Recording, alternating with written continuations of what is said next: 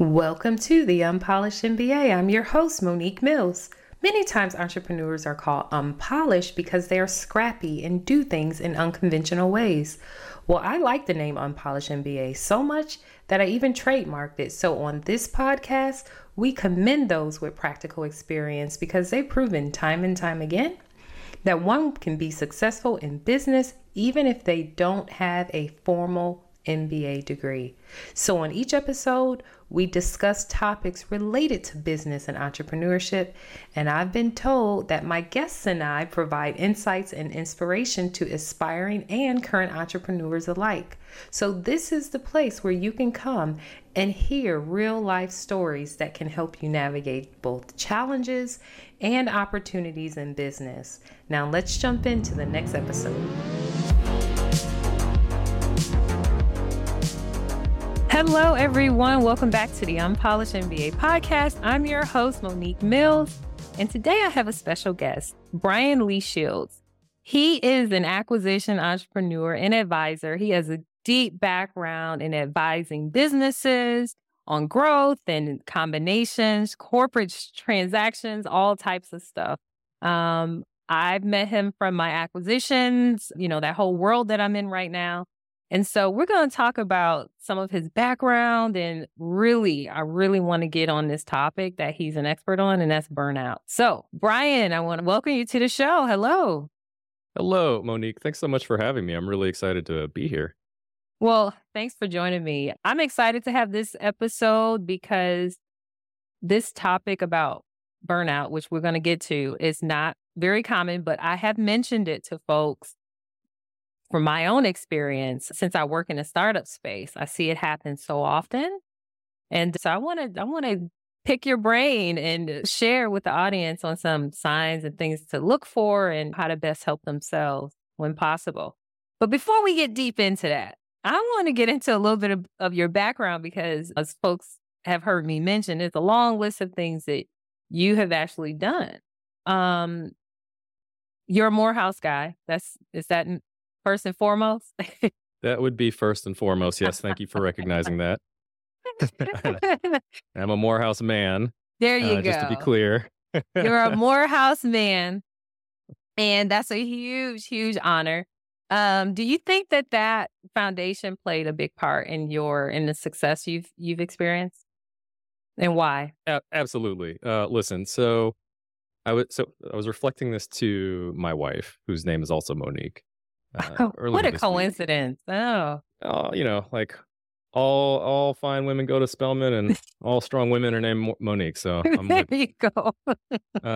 Man. So I was having this conversation with her about like groups and communities that we do or don't have as experienced executives. And I was likening it to HBCUs. And before I got into Morehouse and went to Morehouse, I had a perception of HBCUs, particularly because I went to predominantly white high schools and stuff like that. And I thought, like that's the black school. They don't have the resources, not going to be as prestigious, et cetera. Mm-hmm. And on the other side of the Morehouse journey, it was the best decision that candidly God made for me. Like I didn't even make that decision. I just got a letter in the mail after I sent in my application that said I had a full scholarship. And I was like, well, that's where I'm going. Yeah. So I'm going there. and like it created an opportunity for me to know myself, which is the core of what makes anybody successful. Mm-hmm. And I mean that both like in my strengths and weaknesses in the context of not being the smart black kid. It's just like, I am the nerd. I am the math guy. I am the business person. I am the social guy, not like the black math guy or the black social guy, which is a huge difference, right? And and then it also gave me a platform to accelerate myself into Wall Street, which is how I got all of this acquisition experience. So I got an internship as a sophomore at an investment bank when, like there were 10 other sophomore interns on Wall Street at the time. So it was like very early in Wall Street's ability to recruit early. And so I got to do that. I joined the investment bank full time. I went to a private equity firm thereafter, and it kind of set me on a track. And I will credit Morehouse and the professional development and career services center there for being able to do that and putting diverse men in positions like that. So it was up and down the spectrum, just like one of the best decisions and opportunities I had. Yeah, being able to go on Wall Street as a sophomore is huge. Does Morehouse have a co-op program, an internship program where they're partnering with these companies? Yeah. So, I mean, this was like a couple of decades ago, Monique. So like we, so let's just keep that between us. But yeah, like especially at the time, we had a lot of, we had some alum who were senior at investment banks by then, and they would make the point as pioneers for our school that those banks needed to recruit at Morehouse. And so obviously at that time, more so than now, for obvious reasons, diversity recruiting was a big priority for these banks. So Morehouse, being 3,000 plus students who are Black and men, were like, oh, that's a great place. We should just go there and pick off like diverse students. And so I got lucky because the sophomore recruiting was very, very, very, very, very nascent and selective. And I got an opportunity to work on Wall Street as a sophomore. And I'll be 100% real with you. I came back from that experience like, this real life thing is some BS. There is nothing waiting for us on the other side of this graduation except hard work. So I'm going to enjoy every single free moment I have now. Oh, and so like I was out, like OWT out. I think the kids now say outside. I was all of that. Okay. So I'm surprised to hear you say that, because we were just a couple reasons. I'm glad you elaborated on Morehouse and the experience it gave you, and also the opportunities that are there as a HBCU and as a college overall, because I do have teenagers and their friends listen to this podcast. So thank you for sharing more about that and, giving them an insight from someone who has done that and became successful. Secondly, just a couple weeks ago, we were talking about, I guess it depends on what background you come from. Because when we co-opted, when we were in college, we were like, oh, wow, I finally have some money. Like it was a sense of relief. And we're like, okay, I'm ready to get there, because then I won't have to worry about money. Like that was, and we went to PWI. So, a little different experience. So I can appreciate what you're saying. I wish that was my mindset. Maybe I could have enjoyed that time more versus being, concerned and rushed to get out, to make money. Listen, let me just elaborate on that, because knowing the context that you have some teenagers, I just want to add this last part too. So, yeah, so like getting there and having money and financial stability, that's great. Like that's important. That's independence, right? And that's necessary. I went there and this is important for the burnout conversation too. Like in my 10-week internship, I had like 1 day off. Like I legitimately only had 1 day off. Because in investment banking in particular, and a lot of these high performance white collar jobs, you are working, like it's not 9 to 5. You are there to accomplish a task. So like if you think about how NBA or NFL players are always training, always studying the game, that's how it is for elite, like white collar careers. You are always on. So I learned how to work hard. Like I slept under my desk, no kidding, for like at least 2 of those nights. Oh no. And yeah, and it was like, that is what it was. So I learned how to work hard. But when I came back to school, I was like, man, paying these bills is going to take some real effort. So I have fun. Now, I just want to be clear though. I graduated magna cum laude. Like I took care of my business because I wanted to get scholarship money and get from that scholarship money, I was able to like have more fun and take trips and stuff like that. So I funded my lifestyle through my academics.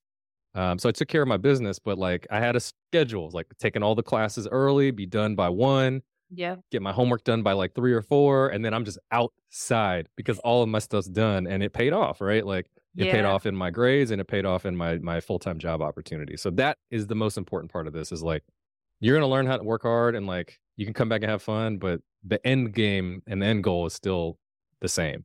Yeah. All right, let's take a moment to thank the biggest sponsor of the Unpolished MBA. That's TPM Focus.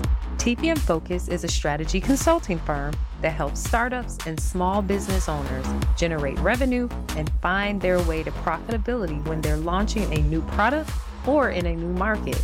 So reach out to tpmfocus.com. TPM stands for The Profit Matters Focus.com. And I'm glad that you also pointed out like that type of white collar job, like in finance on Wall Street and all that. I've never heard anything less than it being extremely stressful and long hours and things like that. And that type of career, or in finance, those careers require that of people. All right. So you decided to escape that though. Seems like, and after Eventually. Eventually. So you went, where did you go once you graduated from school and you went into more of the investment banking side of things?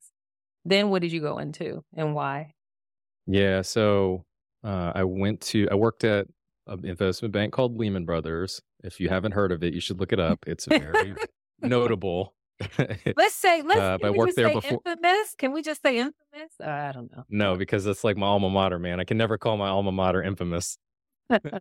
Y'all can call it that. That's not what I'm gonna call it. But Okay. I was there like literally right before the crash. Like I did a couple of years there. I left that June. It crashed in September, but by that August, I was at the private equity firm that I was at. And so private equity firm I was at, it's called Welsh Carson Anderson and Stowe. It's a leveraged buyout firm, which means that we would buy companies using some debt and put all of our focus and attention on improving the operations of the business so that it becomes more valuable in 3 to 5 years. So it's like, how do we grow it faster? How do we operate it more profitably? Do we add on other businesses through acquisitions? Do we launch new business lines, et cetera?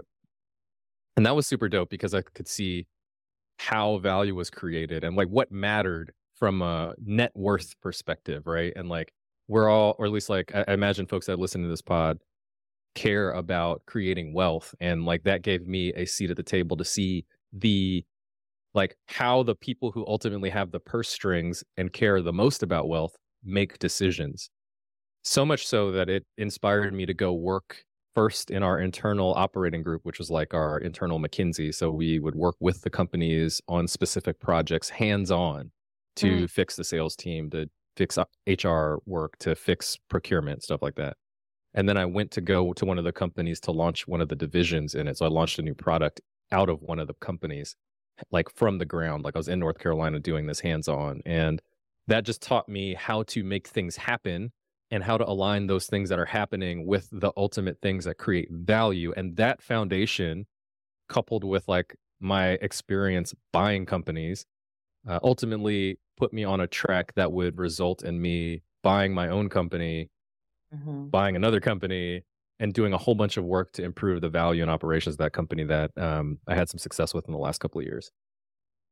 Yeah, I want to dig into that because the foundation that you had from college on really prepared you to become this acquisition entrepreneur on your own. So at what point did you decide that, hey, you know what, I'm going to buy a company and do this on my own? And secondly, was that a self-funded search or was that a traditional search? Yeah, good questions. So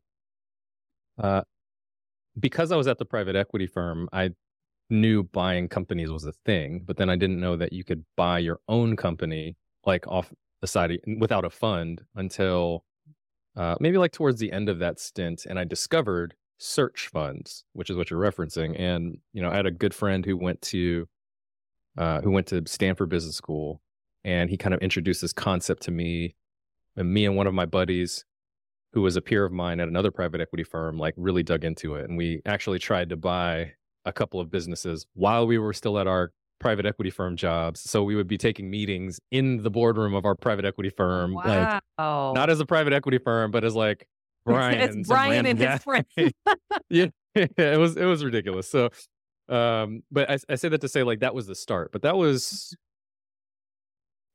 10 years before I actually did the acquisition, and life took me on a journey where I tried some other entrepreneurial things. I ran growth at a few venture capital backed companies, trying to get some equity.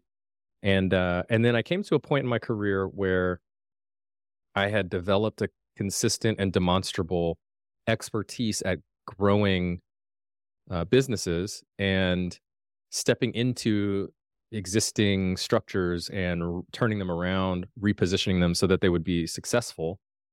But I wasn't getting the credit or the value Yeah.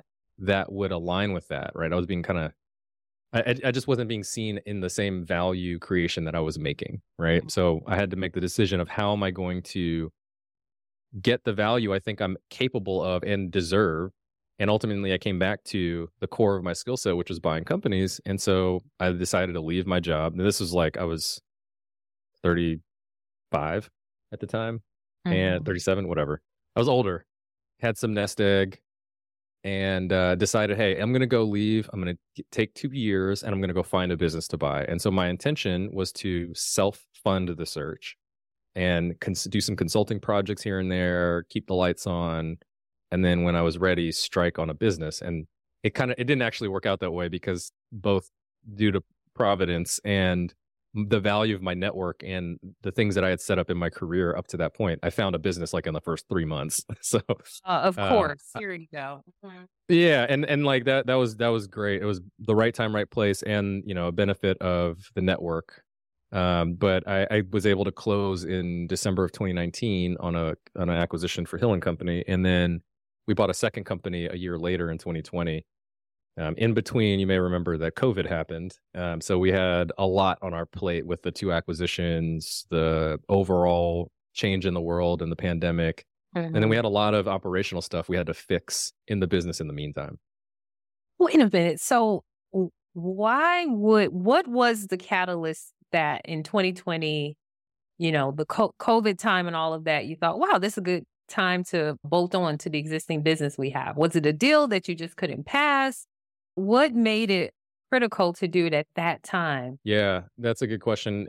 So when we bought the first business, we had bought it through an intermediary who had a bunch of relationships of other property management companies.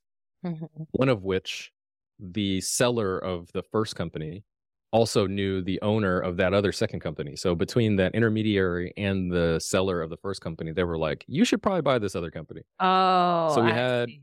Mhm. yeah, and we had a window of opportunity, right? So we Mhm. had the opportunity.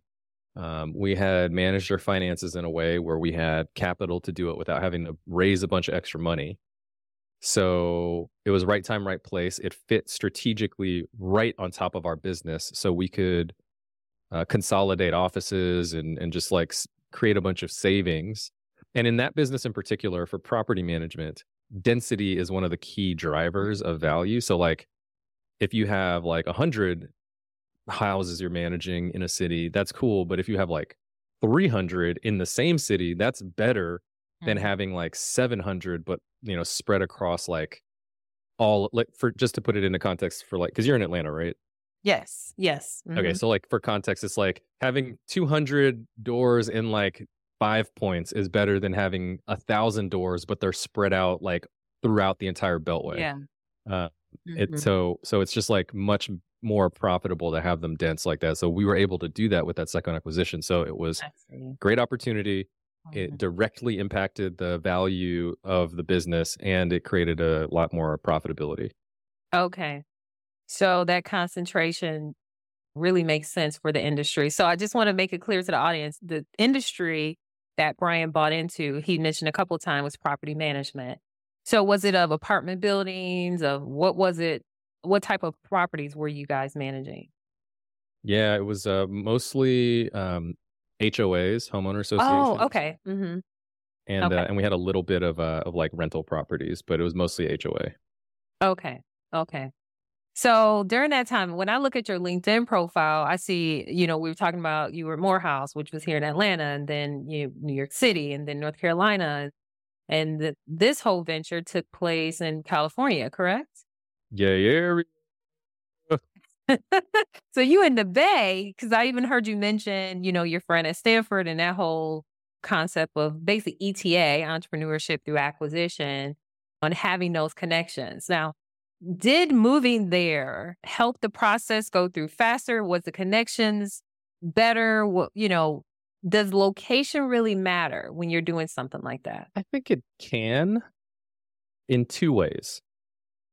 Like pragmatic way, number one, that it can benefit you is just like volume of opportunity and familiarity with the type of investment you're doing. So like to your point, in the Bay Area, so search funds initially started at Stanford University. Like students from Stanford and professors at Stanford collaborated, put money together, started doing search funds. Same So thing like with the startup world. Like they start everything. That's how the whole startup thing worked too. So shout out to exactly. Stanford. Yeah. So like they understand those types of risks. Like people there generally are like, oh yeah, I've heard of that, right? And so then it just makes some of the discussions easier on fundraising, etc. Additionally, it's a major metro area, so there are just like a lot of businesses to buy, right? It's not it's like I'm from well where I was born is Huntsville, Texas. So like there's 40,000 people that live there. It's different than like the 4 million people that live in the greater Bay Area. So it's like just difference in terms of volume. So people understand the business and there are a lot of opportunities. That's like the pragmatic part of it. The social part of it I found was that for me, like moving to the Bay, moving to Oakland, helps kind of similar to being at Morehouse. It felt like home. And so I felt at home in the sense that I was in Oakland and it was like all these people of color and we were like, people are figuring out upwardly mobile things, but we're also trying to be a community and like look out for each other. And so it felt safe and at home in that way, more so than I would say New York, where New York I would describe as like it's just super competitive. Like it's always like who's fighting for that spot in front of the subway doors. Like you're always fighting for something. The Bay, it was like more collaborative. And then particularly for entrepreneurs, like to your point about startups, like entrepreneurship, gold rush mentality, like pioneering mentality is part of the DNA of that area and of California generally. So that felt like it made it safe socially and psychologically for me to take those risks. And, you know, now that I've done it, I would be comfortable doing it anywhere. But I think that's a really important part of this is like being in a place where you feel safe and supported with the community to do the things that you feel like you're going to go do, right? Like you wouldn't try to be in Hollywood in Iowa, right? Like you'd probably go to LA. Right. Oh, that's a great point. I'm definitely going to make sure we turn that into a clip because there's always these conversations about, hey, you don't have to be in the Bay Area. You don't have to be in Silicon Valley to build a startup. And of course you don't, but there are some advantages to it, some major ones, including having that support and ecosystem and the ability to draw upon the knowledge and networks that are already there. And they do this stuff all the time, you know? Absolutely. So, Absolutely. all right. It's good to know that works in ETA as well as in the startup world. Okay. So you're doing all this stuff. I mean, not at one point have I heard you say, yeah, I took a year off and I decided to backpack around Europe after, doing investment banking. I haven't heard you take a break at all throughout this entire journey. So now I want to kind of move into, okay, you have these companies, you're doing all this stuff. At some point, you're doing too much, like with the pandemic, acquisitions, trying to transform companies. At some point, you're doing too much. Tell me what happens after you bolted on this company and what then happened. Yeah, man. So just to set the stage, we bought the first company, then COVID happened. And then we were like, okay, let's buy the second company. But the combined business still had a lot of internal work to do. And the way I like to make it plain for people, it's like when you buy a house and then you're like, oh man, like I got to remodel the whole house. So we basically remodeled and renovated the entire business. And we brought in new systems. We had new teammates. We had new processes to make sure that the customers were getting what they wanted. And it was all the right stuff to do. Our customers became way more satisfied with our business than they were initially when we bought them. So it was great. But we had the previous owners left us in a hole that we had to dig ourselves out of. And, I said earlier, from my sophomore year, I was like used to working 100-hour work weeks. So work volume and work intensity isn't new to me. But once we sold the business in 2022, we had put ourselves in a new position where we were like joining a bigger company, and because we got acquired, and I had a lot happen in my life personally that I'd never experienced before. And it all happened like very, very close together. And it just became too much to bear, right? In 2022, we moved from the Bay to LA, which in and of itself is a lot, right? Mm-hmm. My wife became pregnant with our second kid, and that pregnancy was harder than her first one. So she was like bedridden for a lot of it. And I was supporting my daughter, who was 5 at the time, and then her, and navigating the transition of this business. So I just had like a lot of plates spinning. My father passed away that April unexpectedly. So I had to Mm. process and deal with that. And I'm an only child. So like all of that was for me Oh to deal my with. goodness. Uh, Wow. and then, we had some hiccups with the integration, and Mhm. nothing ever goes perfect with stuff like that. So it just became like a lot of stuff that was happening at once. Mhm. And I realized I would see my performance declining, like, and which is something I never experienced before. So like I wasn't on top of things the way I used to be. I was like forgetting commitments I had made, which I never do. Like, and just all of these little things and big things started presenting themselves where just taking a weekend or a week off wasn't solving. It wasn't just rest that was the issue. I had a lot of psychological and emotional stuff that had compounded to this point where I thought that I had an ulcer for part of that year because my body was having such strong negative reactions to all this stuff that was Mm. going on. And at some point I had to make the decision, like, am I going to bring my son into the world with me with this as an issue? And like, is that going to be his introduction to me? Or am I going to take time off to heal? And from a practical perspective, I was in a place where I could do that. That's very important because similar to the like still get your grades point, like, you can't just take time off if you don't have any money. So like make sure Yeah. you're set up. But I had to take the time off, and I took an indefinite sabbatical when he was born. It concluded effectively on his first birthday, but it took me a Mhm. year to feel better and to get right. And the way I approached that was like I had a major injury, like I blew out my ACL or my Achilles or something like that. And, for those of y'all who aren't familiar with that, it's like that's a big injury for an athlete. So you have to Yeah. stop what you're doing. You Mhm. literally cannot do any sports anymore. And then you have to have the surgery, then give yourself time to heal from that surgery. Then you have to build up your conditioning back. Then you have to build up your ability to use those body parts in explosive ways again. So it's a very methodical and intentional step function to return to your peak performance with that injury and come back stronger. And that's what I had to do. So like I literally just did nothing for like 3 months. I got so antsy because I'm Mhm. not used to that. Yeah. And that was tough. And then I started doing some consulting to try to get my brain back together, and it just kind of built from there into more and more specific projects. And, at some point in Q3 of last year, I started to realize like, oh, I'm actually like I got this again. I'm back.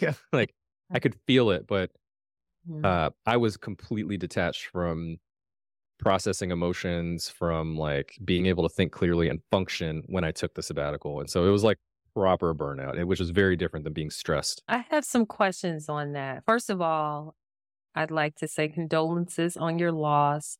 And I wanted to ask if that was the initial catalyst where you started to say, hey, you know what? Uh, something's not right with me. Or did it occur? Did that grief kind of bring that more to your conscious, or was it something else?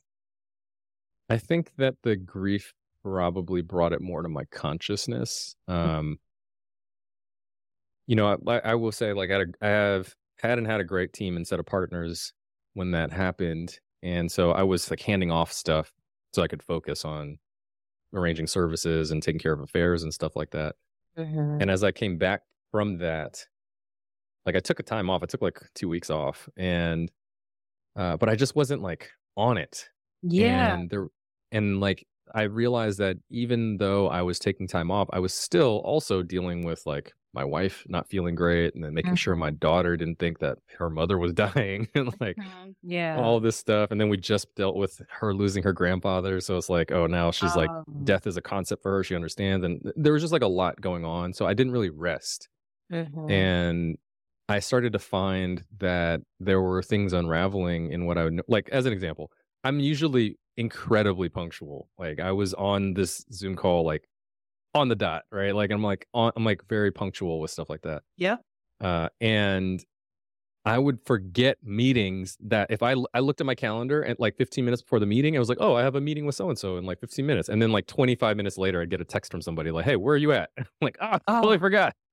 Like, wow. like that was happening. So, it was probably like latent and we went through a lot over the previous years with the turnaround and stuff like that. But I was still like on it, man. Like, Mhm. I felt like in some instances I was thriving in that period of high pressure, but a lot of things changed in that 2022 year specifically that felt like I took so many punches to the emotional gut that um, Yeah. I just like I had to accept that it was time to sit down in the corner. And and in hindsight, I came to appreciate that I didn't have great hygiene or habits around releasing or clearing out stress or giving myself momentary rest and respite as I was pursuing a lot of these activities. I was still pursuing my work and the turnaround and stuff like that as if I were 20 something.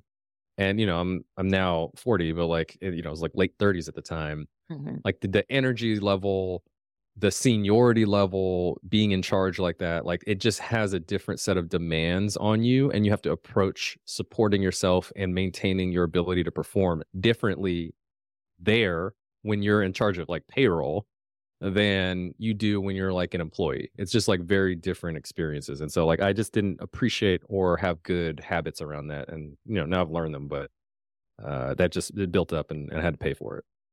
Well, when you talk about different habits, what does that look like? Right. So, I'm asking questions as everyone who's listening, who has listened to episodes. When I'm asking questions, a lot of times I'm asking for myself or someone that I'm working with. This is very real, is what you're describing. But in order to, I guess, try to prevent that, especially for high functioning folks like us, how do we find that momentary rest so that we don't get there? Yeah. I don't want anybody to get there. So like I just be clear about that. I think one of the biggest takeaways I had. So when I took the sabbatical, I read every single white paper, research report on stress management, burnout, psychological trauma, physical recovery, mental recovery, like all this stuff. I'm like a armchair expert at this point. But Mhm. one of the things I found is the most useful broadly for me is like more frequent rest, and that doesn't mean just sleep. That specifically means like taking breaks between activity periods and intervals of high intensity. So, as an example, I used to have calls back to back for like 4 or 5 hours straight. Like go, go, go. Got to like talk to this client, do this investment fundraise, pitch this acquisition, boom, boom, boom, boom, boom, boom, boom. And a better approach to that would be giving myself like 5 to 15 minute breaks between calls, right? And accepting like I need to recover some of that energy or process what I just talked through to be able to go to the next thing, right?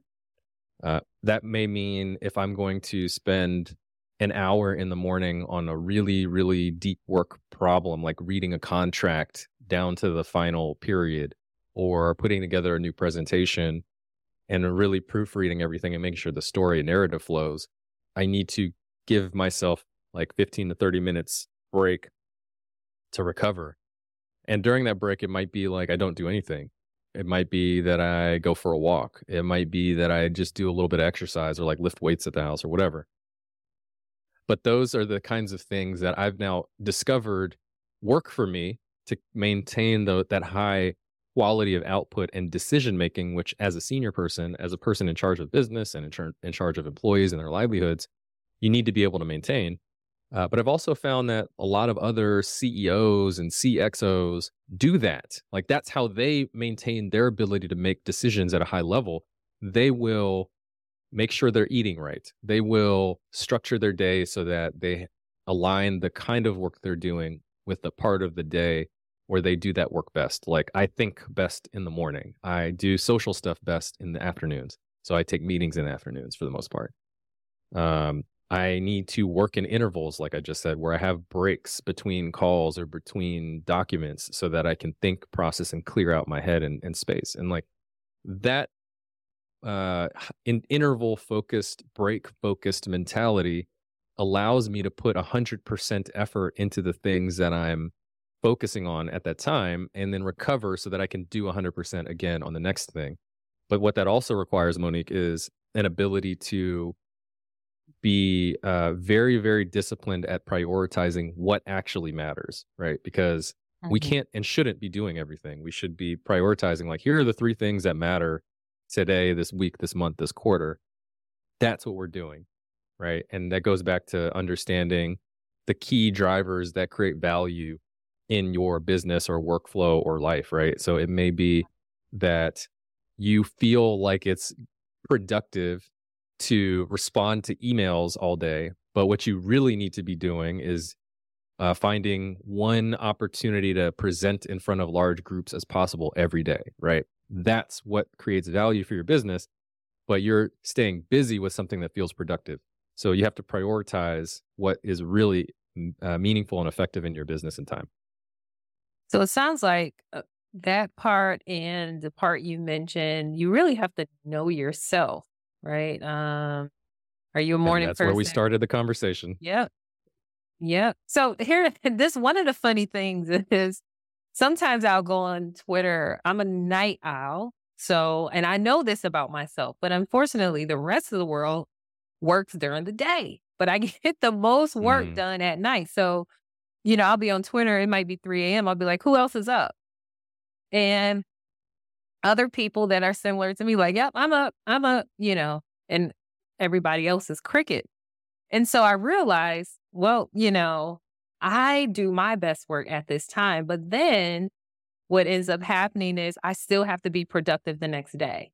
You know what I mean? And fit into how everybody else works. So I still have not figured out how to best balance that. So just being transparent there. Yeah, I mean, I think, one of the things that how I relate to that and like I've learned from my business partner is how to be unapologetic about your productivity cycle.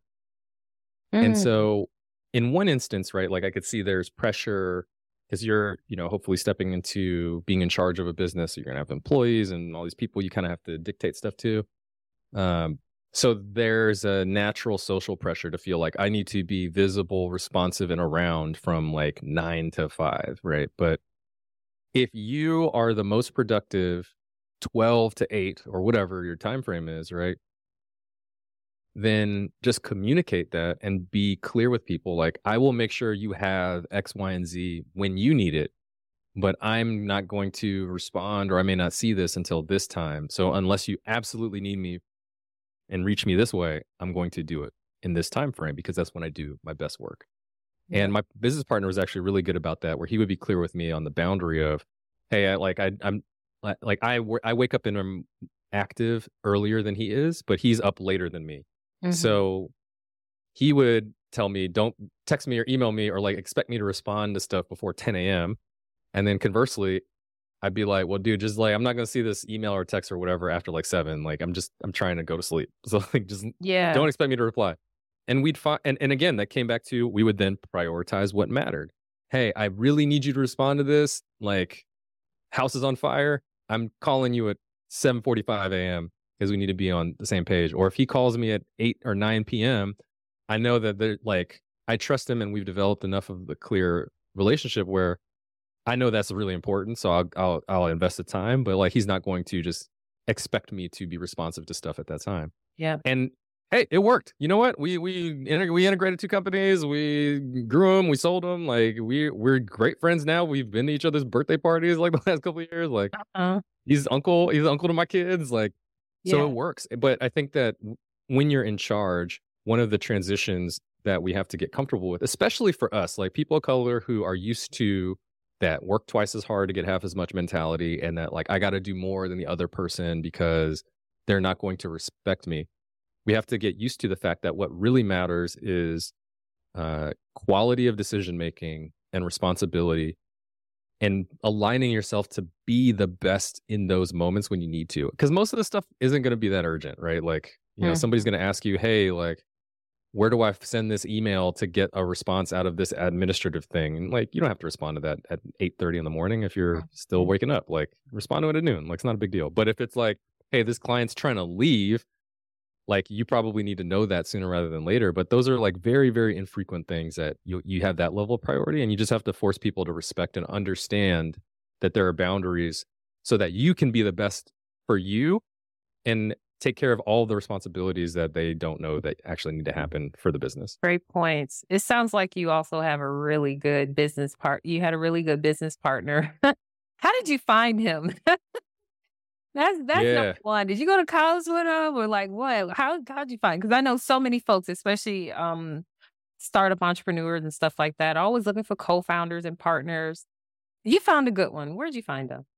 Yeah, man. I'm a big not believer, if that's a thing, in like co-founder dating and all that. I think that's Yeah, rough, man. It's kind of like Tinder to a certain extent. And like, there's some successful relationships that start off with Tinder, but a lot that don't. mhm, So, yep. A lot of yeah, it just, swiping happens. yeah, exactly. And it's fundamentally transactional, right? And so Yeah. like, I have, I have come to appreciate that good partnership over the long term is a long term relationship. And so, like any long term relationship, it takes some time to warm up into. You have to go through your foreman, storman, Norman, performance Yep. stages. Mhm. Have your first fight and all that, and then make sure you're aligned with values. So with my business partner Chris, he and I had known each other through mutual friends for a while, and we actually had been looking at a couple of investment ideas that were similar but separately. Like I had an idea about this real estate project, and then separately he had a similar idea, and then we got connected about that specifically, and we're like, "Oh, you're thinking about this too? That's cool." And we had like a lot of debate around it, and that wasn't a project to work together on. But at least I came away from it thinking like, "Oh, that guy Chris, like I like him. He's cool, and he thinks in a very complimentary way to me. So like, if I have half the equation, he has the other half of the equation." And so we just kind of rolled with that, and we had lunches here and there, just shared ideas. Like, I didn't really have a thing to work on him with. And then eventually we kind of had a similar conclusion where we came to this idea of like, hey, we should buy a company independently at the same time. So then he hit me up and I had this deal in hand, and I was like, well, why don't we look at this deal? And it just kind of went from there. And like all of the projects that I've worked on, business or otherwise, where I've had success and good flow and longevity have come from some kind of organic pairing like that, where it's not forced. The quality of my community and network has elevated it and created an opportunity to work with somebody that I kind of like already know. And so, like, I would say that that's key. Wherever all of y'all go, just remember that these are relationships that, if you maintain them, could turn into good business partnerships or commercial partnerships or whatever over time, as long as you maintain those relationships. But like, don't expect that you're going to have some idea and then, oh man, I'm just going to hit the like swipe left on founder Twitter or founder Tinder and then find a person who is going to be an exact fit and we're going to get along and be able to weather all the hard times together. Cause like, that's just not how relationships work. Mhm. Yeah. I like how you said, you should make sure you align with values. Um, it's the same thing with dating, marriages. I have teenagers. I tell my kids that when you're looking for who you're going to date or when you're looking for a spouse, you want to first start with who aligns with your values. And then in this particular realm with business, it's not just about skills. Like I notice most folks are like, hey, I need a coder and you're a developer. So, this is great. And they try to make it work, even though personality wise is off, value wise is off. It doesn't matter if they have the skill set. If the values on the line, it's eventually going to fall apart. I want to compliment Absolutely. you though I definitely want to compliment you on the younger Brian, who had the maturity to see that there was value and complementary features between you and your partner, even once you debated on a business or a business idea that you didn't necessarily agree on. That takes a high level of, I would say, EQ and maturity to be like, you know what, we don't agree on this. But I like that guy.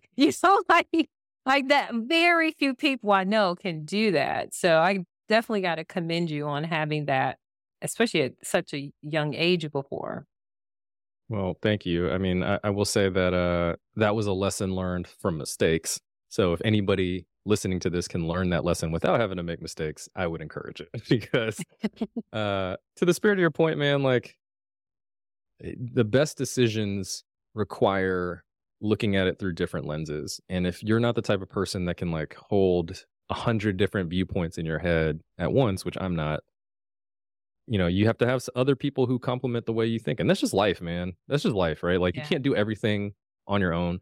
Like most team sports require different skill sets. Somebody's got to be the quarterback, somebody's got to be the running back, somebody's got to be a defensive lineman. Like you have to have different roles.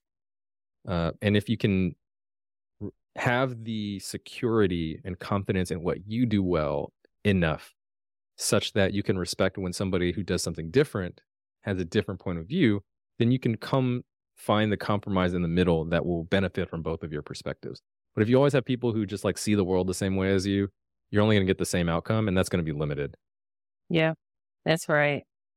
And I think people confuse having aligned values and having the same opinions. Like that's not the same thing. So yeah. I will say, like as an example, like there would be several. I was actually talking to him about this a couple weeks ago. I was like, the thing that makes these kind of partnerships easy in those value alignments is like we would come up to hard decisions and spend like a week disagreeing about how to solve it. And eventually we get to like, all right, well, what do we care about? Mhm. Right. And we would usually articulate it and it usually be something similar. And then be like, all right, so if we agree that like that's the right thing to do, how do we do that in this situation? And then it would help us find the right answer. And so like, because some people may say like one person might be like, I just care about making the most money. And another person might be like, I care about what's doing right for the business over the long term. Mhm. Those can be conflicting things. Yep. But we were both like, what's right for the business over the long term? What's right for these people over the long term? What's right for the clients over the long term? Like we would constantly have that alignment. And like that's true in like relationships generally, right? Like, I mean, my wife and I fundamentally see the world the same way from our values and how we're building our family. And like, we fight, but it's not like knockdown, drag out. It's just like, I ain't like the way you said that. Okay. Right. I'll say it differently, but I still love you. Right. So you trust intention. You trust the intentions of the other person. I think that trust is a big thing, but some people may be like, oh, they just want to do it their way because they try to take over and they trying to make, and it's just like, huh? You really have to trust that the intentions of whoever your partners are in business and life and whatever, their intentions are good and align with the values. Like you have to trust folks' intentions. Absolutely. Huh. Absolutely. And, I wish that upon everybody. Me too. It makes life easier because you don't always feel like you're looking over your shoulder and someone's out to get you, because that's not the case, especially the ones you have closer to you. You shouldn't feel like that. You shouldn't. Absolutely. Absolutely. Absolutely. When you were talking about all the things in college, so I'm just taking it back to college. It sounds like maybe even in college, you were building up to burnout. Like you were building up to all these things and ambitions and stuff you had in life, but you never really, as I mentioned, never really took time off. So when all the things happened within, your family, and you said that you took a full year, to get right? What are some of the things that you did to get better? Man,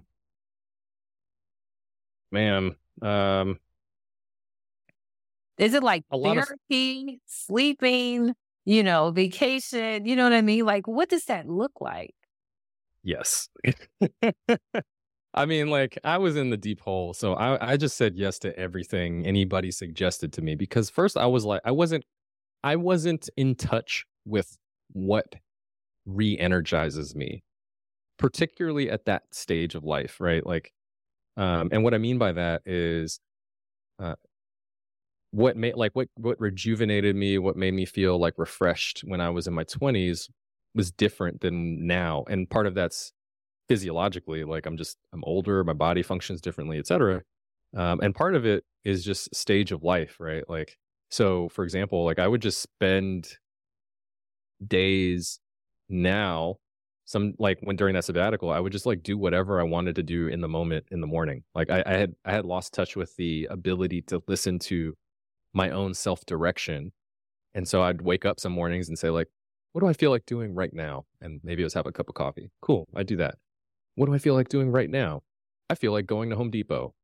And then I didn't have a purpose. I just go to Home Depot, Yeah. smell the garden, and then come back. And then like, all right, what do I feel like doing now? I think I'm gonna watch 3 hours of TV. All right, I'm just gonna do that. Mhm. And that was like an exercise specifically to develop like a reconnection with hearing that like what should I do voice. Yeah. I definitely slept a lot. I found myself taking naps. I found myself going to matinees, and like within that, Monique, I actually found myself having a lot of guilt for doing that because I'd Yes. be like at the matinee, it's like 6 people in the theater, and Yep. I'm like enjoying this movie, but then I'm like, oh man, I should be doing something right now. Right. And I figured out everybody's this at thing. work, and here I am at the movies, and maybe I should be. Exactly. Yeah. I feel like I'm getting away with something. Yeah. But then again, that was helpful for me to confront like guilt for doing things that actually make me productive. And so like I have less of that now because Mhm. I've conditioned myself for that. And that goes back to the point I was making about you and your night hours. Like you just shouldn't feel guilty for working in a way that makes you most productive as long as you're being productive and things are moving, right? Like, but we've been conditioned to feel that way. So like all these things felt like me confronting and engaging with activities that I used to think were or feel like were unnecessary for someone who was strong. When in Oh, reality, yeah, oh, I'll pause on that. Like that's really important. Um, that's a and then yeah. Wow, that's a very, very good point. Let me pause right there. There you go. Okay. Let's move forward, Brian.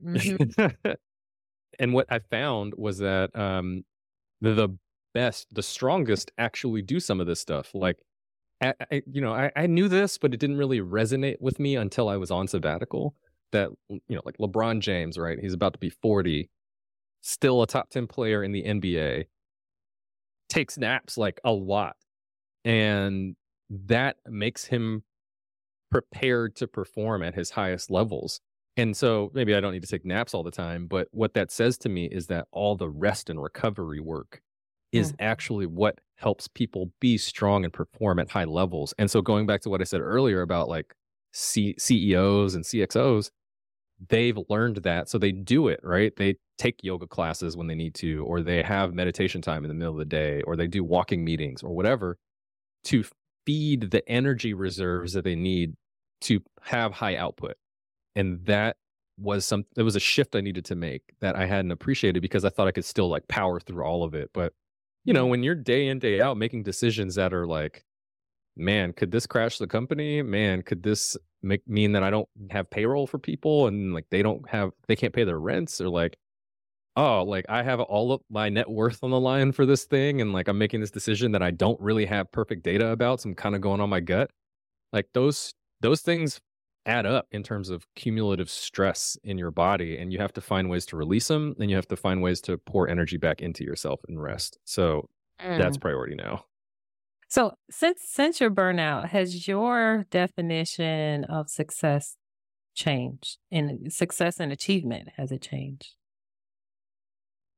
You know, I think that it has, but like the goalposts haven't necessarily changed, right? Like I have Got a it. net worth number I'm trying to get towards, and a target date for when I'd like to retire, and stuff like that. I think that I think what has changed mostly has been having a more nuanced view of how I can go forth to accomplish those things. I used to think it would require like a certain amount of like, I got to work this amount of hours and I got to push myself this hard and I got to kill myself and blah, blah, blah. Or not. And like, then I got to accept that, like, if I don't do that, then I won't get all these things.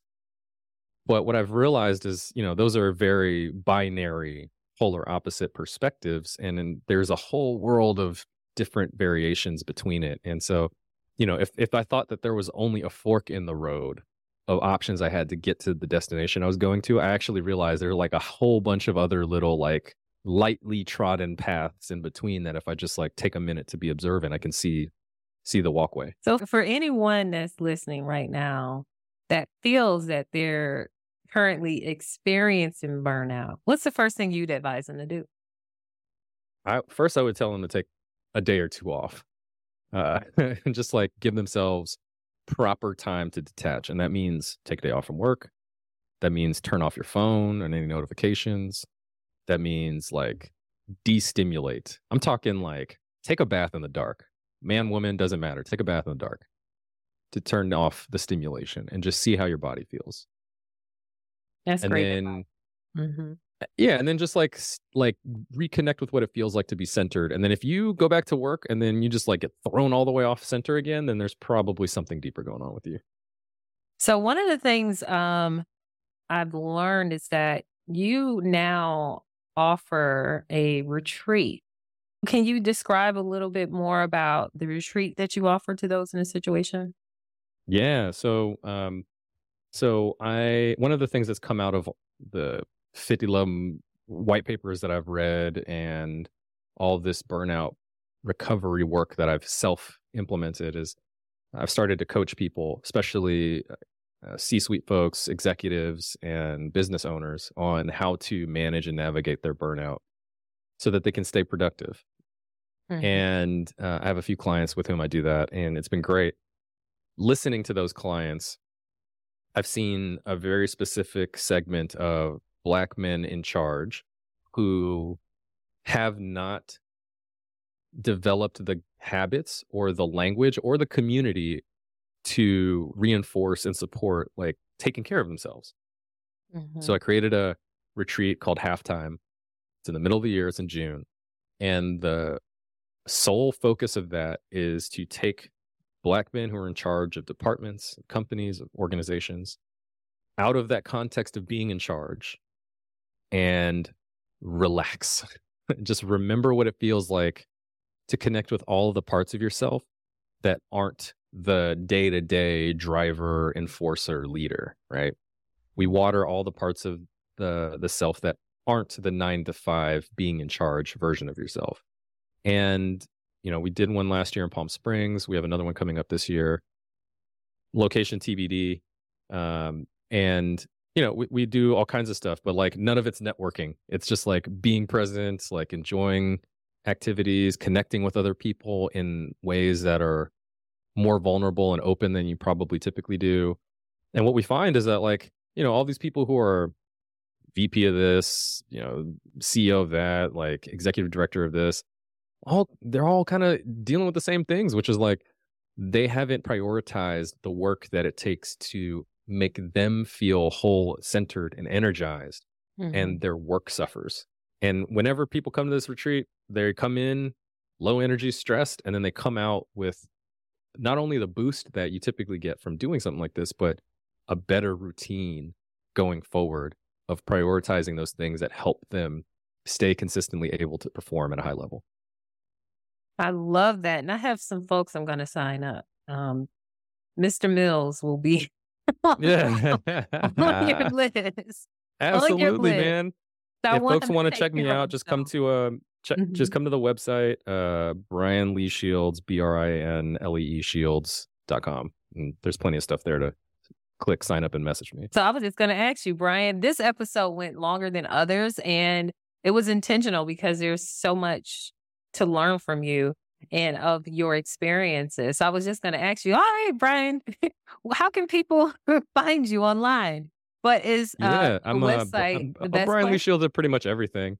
Okay. I got the website, Brian Lee Shields. My Instagram is Brian Lee Shields, and that's where I do my podcast, Self-Made Dad, the whole other conversation. But you can figure it out from my Instagram. And I'm So on my, you have a podcast? I do have a podcast. It's about Okay. fatherhood.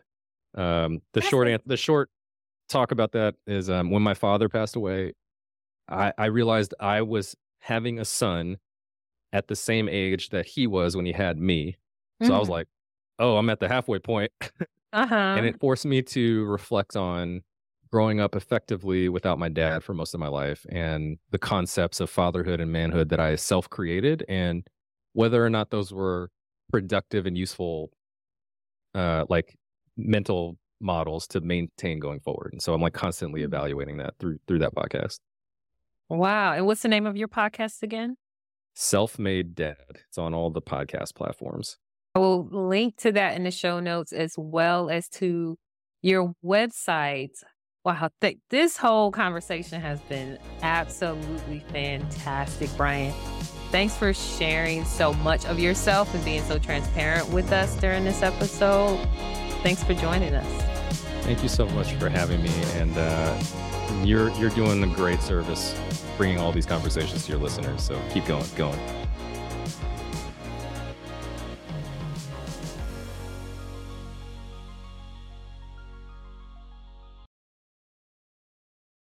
Thank you for listening to the Unpolished MBA podcast. To hear more episodes or to request to become a guest, please visit unpolishedmba.com.